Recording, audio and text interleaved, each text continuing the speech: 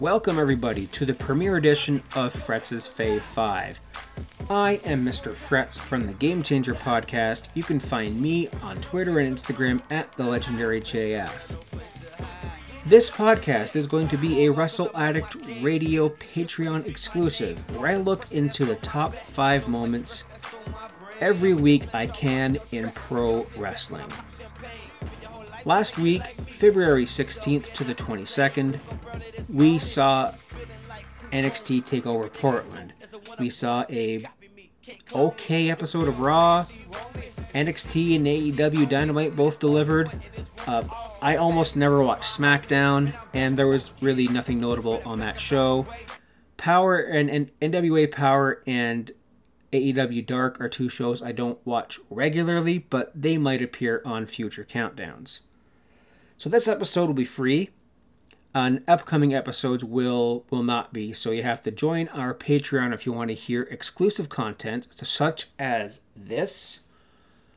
My other one, the 20 Bell Salute, a monthly look back in wrestling and pop culture from 20 years ago. You got Love and War, you got Ring Shape, you got Nate's Fantasy Booking, and you have something from Zach and the Young Lions Perspective podcast. What exactly, I'm not sure yet. So, I'm going to start right off here with my number 1 pick, Johnny Gargano. Now, Johnny had a show stealer of a match with Finn Balor. Maybe the match of the night, but since many takeover cards are usually super stacked, it is difficult to pick out a match of the night. So I'll go ahead and pick this, or what is my next pick, number 2, you'll see in a minute. Now, a few things about this match kind of caught my attention, and I thought it could have potentially written a bit of a story. Namely, Johnny Gargano's gear. Now, every takeover, Johnny comes out to the ring in comic book inspired gear because like many of us, myself included, he's a bit of a comic book nerd. So in the past he's been Wolverine, Spider-Man, Captain America, Captain Marvel. I'm probably missing several, but I think he came out as Venom when he was heel before. And this is kind of full circle because I thought his attire tonight, that night, last week, kind of resembled Carnage. Now, of course, we have the much anticipated sequel to Venom coming out later this year with Tom Hardy reprising his role as Eddie Brock, Venom. Also, we have Woody Harrelson, of all people, as Cletus Cassidy, a.k.a. Carnage. And being a huge Spider-Man fan, and an even huger fan of Venom and Carnage and the entire symbiote saga, I'm all in for this. One thing that stands out, I think, from this whole story was Maximum Carnage for the Sega Genesis and Super Nintendo. Came out around, 94, 95, and it was hard as balls. I never completed the game, well, without the assistance of a genie, but yikes, my goodness. And a second thing caught my eye about Johnny's gear, and I thought for a second that the color pattern also resembled the Demon. Finn Balor's alter ego, he only breaks out for special occasions. Like, we haven't seen the Demon since WrestleMania last year, when he destroyed Bobby Lashley to recapture the Intercontinental Championship. So, this is something I think that's going to make sense once we get to the main event. Adam Cole versus Tommaso Ciampa for the NXT Championship. Of course, there's a ref bump, and of course, we have shenanigans with the rest of the Undisputed Era. There's a denied belt shot. Ciampa hits the fairy tale ending. The belt is still in the ring, and Ciampa goes to grab it, to look at Goldie, talk to Goldie, or to potentially hit Adam Cole with it. But then you see Johnny Gargano, and he grabs the belt from Ciampa. So there's a bit of tension there for a second. We're thinking, oh, maybe he's like, no, man, you're not going to do this dirty. You're going to win this clean, because I know you can win it clean. But instead, belt shot to the head. And he costs Ciampa the one thing he wanted more than anything else in the world. Goldie. We are finally getting the masterpiece, the end, the, for lack of a better term, sorry, Finn, the coup de grace for their feud at, well, it's looking like, NXT TakeOver Tampa on WrestleMania weekend. And given Ciampa's interview this week, as brief as it was when he was battering Austin Theory, we could get a loser leaves town match. Now, there is something that Zach was talking about on the Young Lions perspective either last week or the week before. And it was that this should be a Hell in a Cell match. Now, I know it was heavily rumored last year at New York. Was it New York? Yeah, TakeOver New York, that it was going to be a Hell in a Cell match. Now, that would be a historic moment for NXT in and of itself. I mean, they've had a couple of cage matches. They've had, War Games, of course. No, I'm sorry. War Games! William Regal. And Hell in a Cell would be another historic thing. I can only imagine the bumps that these men would take off of the cell. I thought Ciampa and Cole died doing that air raid crash off the top of the War Games cage. So, yikes. And, Johnny is once again returned to the dark side. And given that we saw Carnage on his gear, it kind of now makes sense that he's now turned back to the dark side, that his symbiote has taken over his, Peter Parker dark suit. Nope, hang on. Nope, I'm not referencing Sam Raimi's Spider-Man 3. I refuse to acknowledge that movie. I refuse to acknowledge Eric friggin' Foreman as Eddie Brock. No. But this is what that kind of reminds me of, except I don't see Johnny doing a Saturday Night Fever coming out of a bar, or whatever that part was with Toby. What the hell, man? So I think this is going to be a show stealer, a year stealer, a world eater, everything else in between.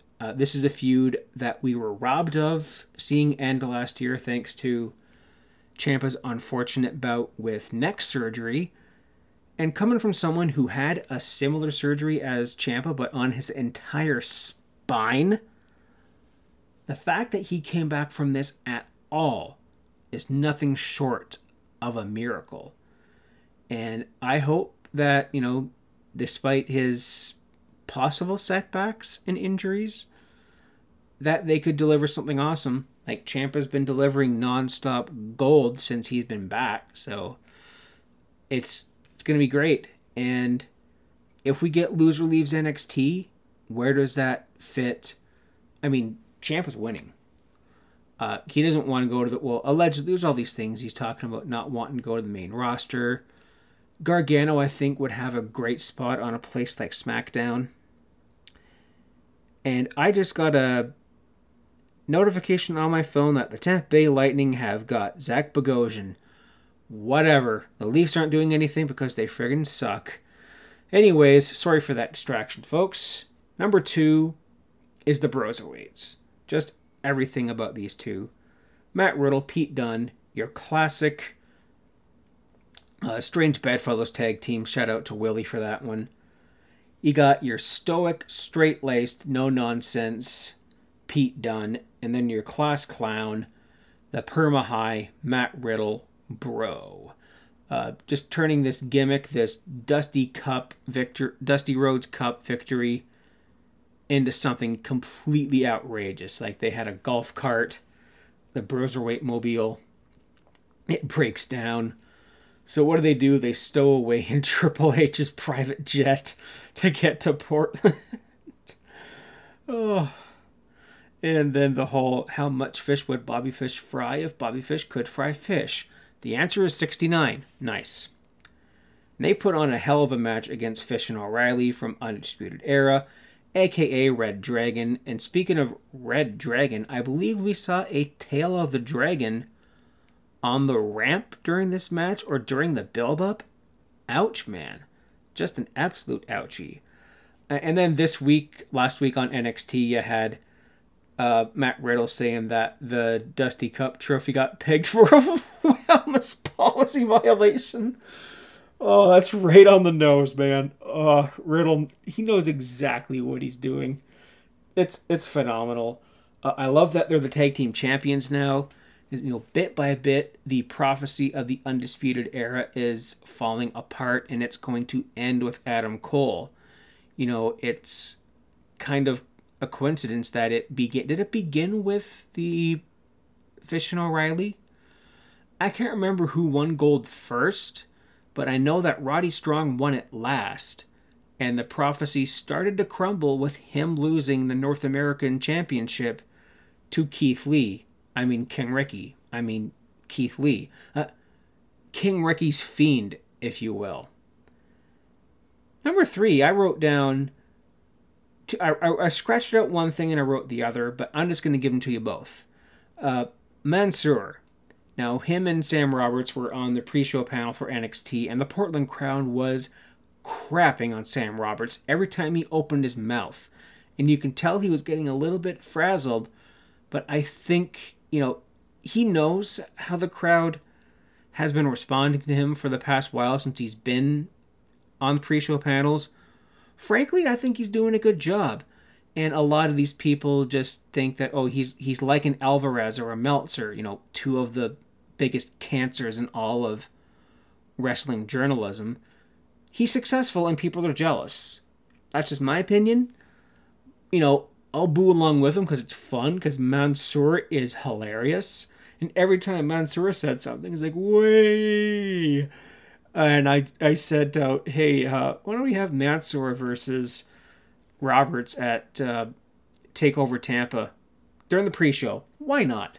I mean, it'll be Mansoor's one contractually obligated match each year. Although I'm certain he's probably wrestling at Super Letdown this week. I don't know. Contractually obligated. There, I fixed myself there. Cut that, and it's in.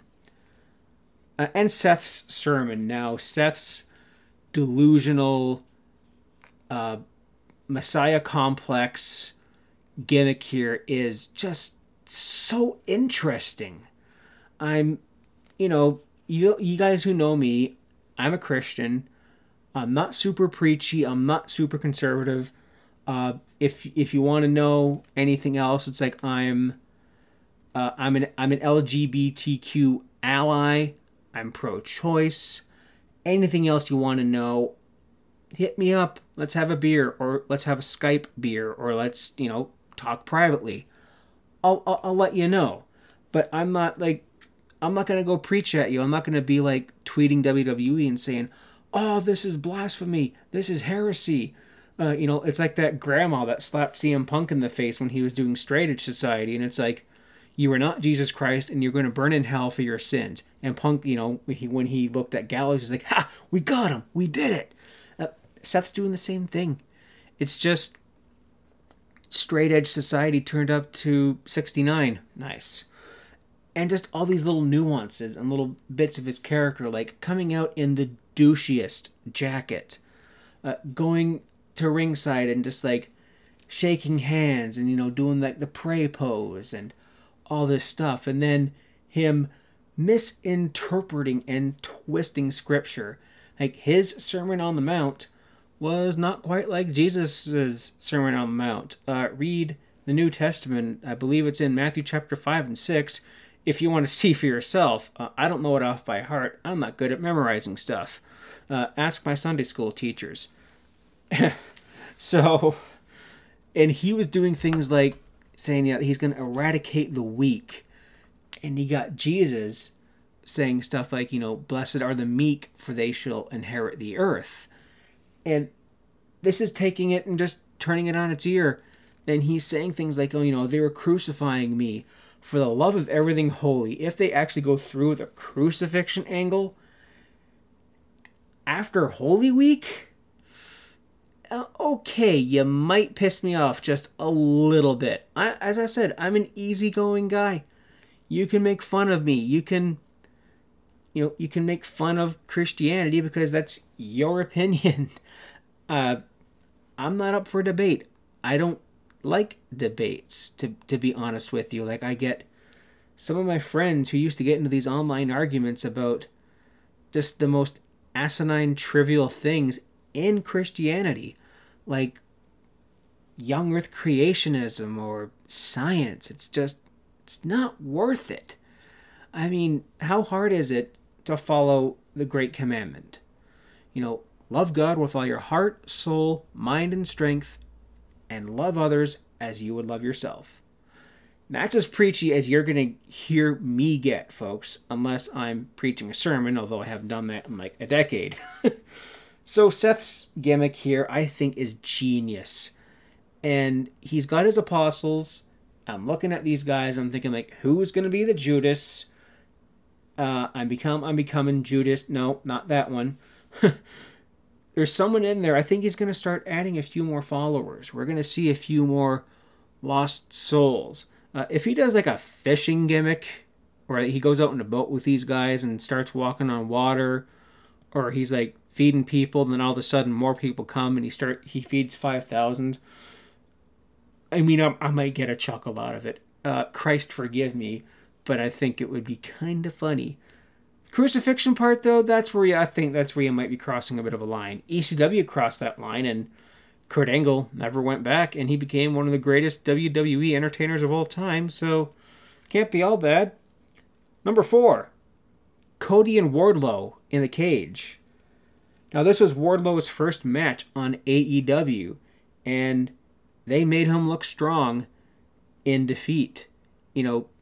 He's not that, in terms of wrestling, he's not that quote-unquote big. I mean, he's maybe, 6'5", 6'6", 250. And for a heavy, you'd think they'd be like 7 feet tall and 372 pounds. But this guy is just built like a brick shithouse. He's huge. He is stacked. And they were having him look really strong where, Cody couldn't knock him down for a while. And MJF just being an insufferable prick on the outside, doing everything he can to not have to face Cody at Revolution. And the whole build-up to this, where he basically told Cody he had to do these 3 things. I believe the first one, he had to kiss the ring. I might be wrong. Hit me up in the comments or tweet at me. As I said, I haven't watched every AEW Dynamite, but I think it was one of those. I know the next one was the 10 lashings, and that was a very rough watch. A very uncomfortable watch. But it was perfect storytelling. It was facial reactions. It was Brandy. It was Dustin trying to come out and take the brunt for his brother. But MJF's like, nah, you're taking all 10. Wardlow takes one. And that sounded like it hurt his soul. And then MJF just goes, kicks him in the nuts, bitches him out, and leaves. That was hilarious. Cody's going to kill him at Revolution.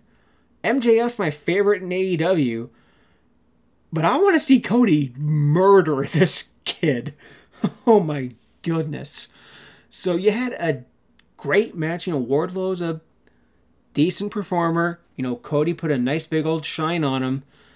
And Cody couldn't hit the crossroads on the guy. You had MJF try to get involved a couple of times, but Arn got involved. There was a spot with the cage door being open where he was yelling at Arn to shut the door in Cody's face, kind of like, oh, are we going to see a heel turn? This is a Horseman and a Rhodes. Of course there's going to be a heel turn. But nah, he takes the door and just whips it right in MJF's face. And then a little bit later, MJF tries to get involved, climbing the cage. Brandi hits him with a chair, and he gets right in Brandi's face, like he was gonna punch her. You were gonna hit a woman, yo. Not cool. No. But, Arn throws him into the crowd, and this allows Cody to climb up to the top of the cage, hit a moonsault that almost missed, looked like almost like a rough landing, and Cody won, completing the trifecta, thus wrestling MJF at TakeOver Revolution on the 29th, this upcoming Saturday. I'm looking forward to it. It's looking like a pretty good card, and we might be having a few more matches signed this week. Give me Darby Allin versus... why is his name escaping me? The other kid from the Inner Circle. Sammy Guevara. There it is. My goodness. I was totally going to have to stop recording and start again, because that's the kind of guy I am. If I make one extremely bad flub, you'll hear me, stutter and speak, and I'll let that go. But I'm 21 minutes in. I was not going to re-record. So this is just going to be a great match. I think this is going to be a great feud. This feud's going to fight forever. This is going to be your Rockin' Triple H, I think. This is going to be your... Yeah, as I said, like your Rockin' Triple H, your Hogan and Flair. It's going to go on for a while. Because if in my fantasy booking mind, Moxley's going to get the title from Jericho this week. MJF's going to win it from Moxley almost right away. And then at maybe Full Gear this coming fall, winter, November, whenever Full Gear was last year, we're going to get Full Circle. Cody's going to get the title. But Cody can't wrestle for the championship. They're going to find a loophole around that. You see, because Cody didn't lose. MJF threw in the towel for him and caused him to lose. So they're going to find some kind of loophole here, and Cody's going to defeat MJF for the AEW Championship. I think that's great storytelling, and it could happen. They put on a hell of a match, and as I said, I love MJF. I want to see Cody murder him. And next here, number 5, is something I call Dreaming Undisputed, or The Undisputed Dream. That's better. Velveteen Dream just dicking around, playing all these mind games with Roddy Strong, talking about, Roddy's wife and kids, and be like, oh, hey, when I beat you, I'll take care of Marina. And he's got freaking Marina and Roddy's son on his tights, a la Rick Rude and Jake the Snake's wife from the 80s. Is Dream the babyface here? Because that's a really heelish thing to do. Although the lines have been blurred, it's 2020 now, and it's, good guys versus bad guys is passe, says Vince McMahon in 1997. But I think it's kind of funny. But I do want to see Roddy Strong just devour Velveteen Dream for all of this.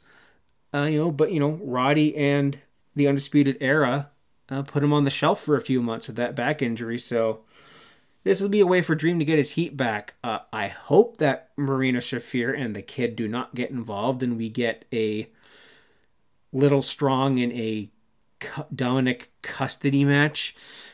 Custody on a ladder match. No, thank you. That'd be kind of funny, though. But these mind games and going on the screen and having this effect and his face while he's talking in ambiance is kind of a neat little part of his character. So, yeah, folks, that was the 5 things that I liked in wrestling the week of the 16th to the 22nd. Stay tuned next week, because this week, we might be having a AEW heavy episode, because this coming Saturday, of course, is Revolution, and if I'm able to watch it at night, which all signs point to yes, because the Leafs aren't playing, and quite frankly, I am furious with that team right now, so I'm not even watching any other games this week anyways. And I'm working the nights they play anyways, so that defeats the purpose of my intentional not watching. Anyways, folks, let me know what you think about this. Tweet me at the Legendary JF. Hit up the comments below if I missed anything notable from last week that you thought I could have talked about. Maybe I didn't watch it. If you have anything from NWA Power, hey, you can drop that in the comments too. Let me know what you liked in wrestling. Maybe give me your fave 5 in the comments, or tweet at me, or even in our Patreon chat on GroupMe. Yeah, that's one thing you get, folks, is not only do you get access to our shows, get access to us.